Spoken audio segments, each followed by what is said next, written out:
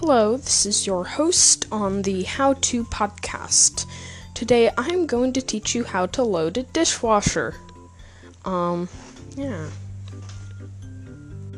First step to loading dishwasher, you need to make sure that it's dirty, because if you load dirty dishes into a clean dishwasher, that's generally bad. So, just look at the stuff. If they look dirty, then the dishwasher's probably dirty.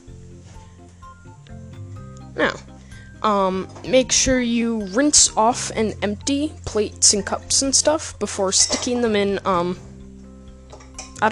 just where they go. The cups go on the top row on the sides, along with similar things. Small plates and Tupperware and stuff can go in the middle of the top. And then on the bottom you can line up all your plates and bowls, and then last but not least, your silverware goes into racks. The racks on the bottom. Silverware holders. They all go in there, so. You just keep loading things. And loading things. And you gotta make sure you rinse things that are dirty enough that need rinsing, because, it won't come off very well in the dishwasher. Here. So you just keep loading things until you're done.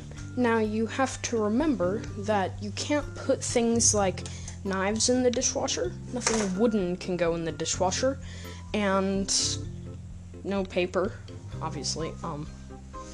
And also, you need to make sure all of your containers, like Tupperware and glasses and bowls and plates and anything that can hold water, needs to be facing down so that water will drain out. That's how to load a dishwasher. And if it's full enough that you're having trouble adding more dishes, that means it's ready to run. And when you run it, you just put a little soap in the compartments on the inside of the door, close the compartment, close the dishwasher, and click the button.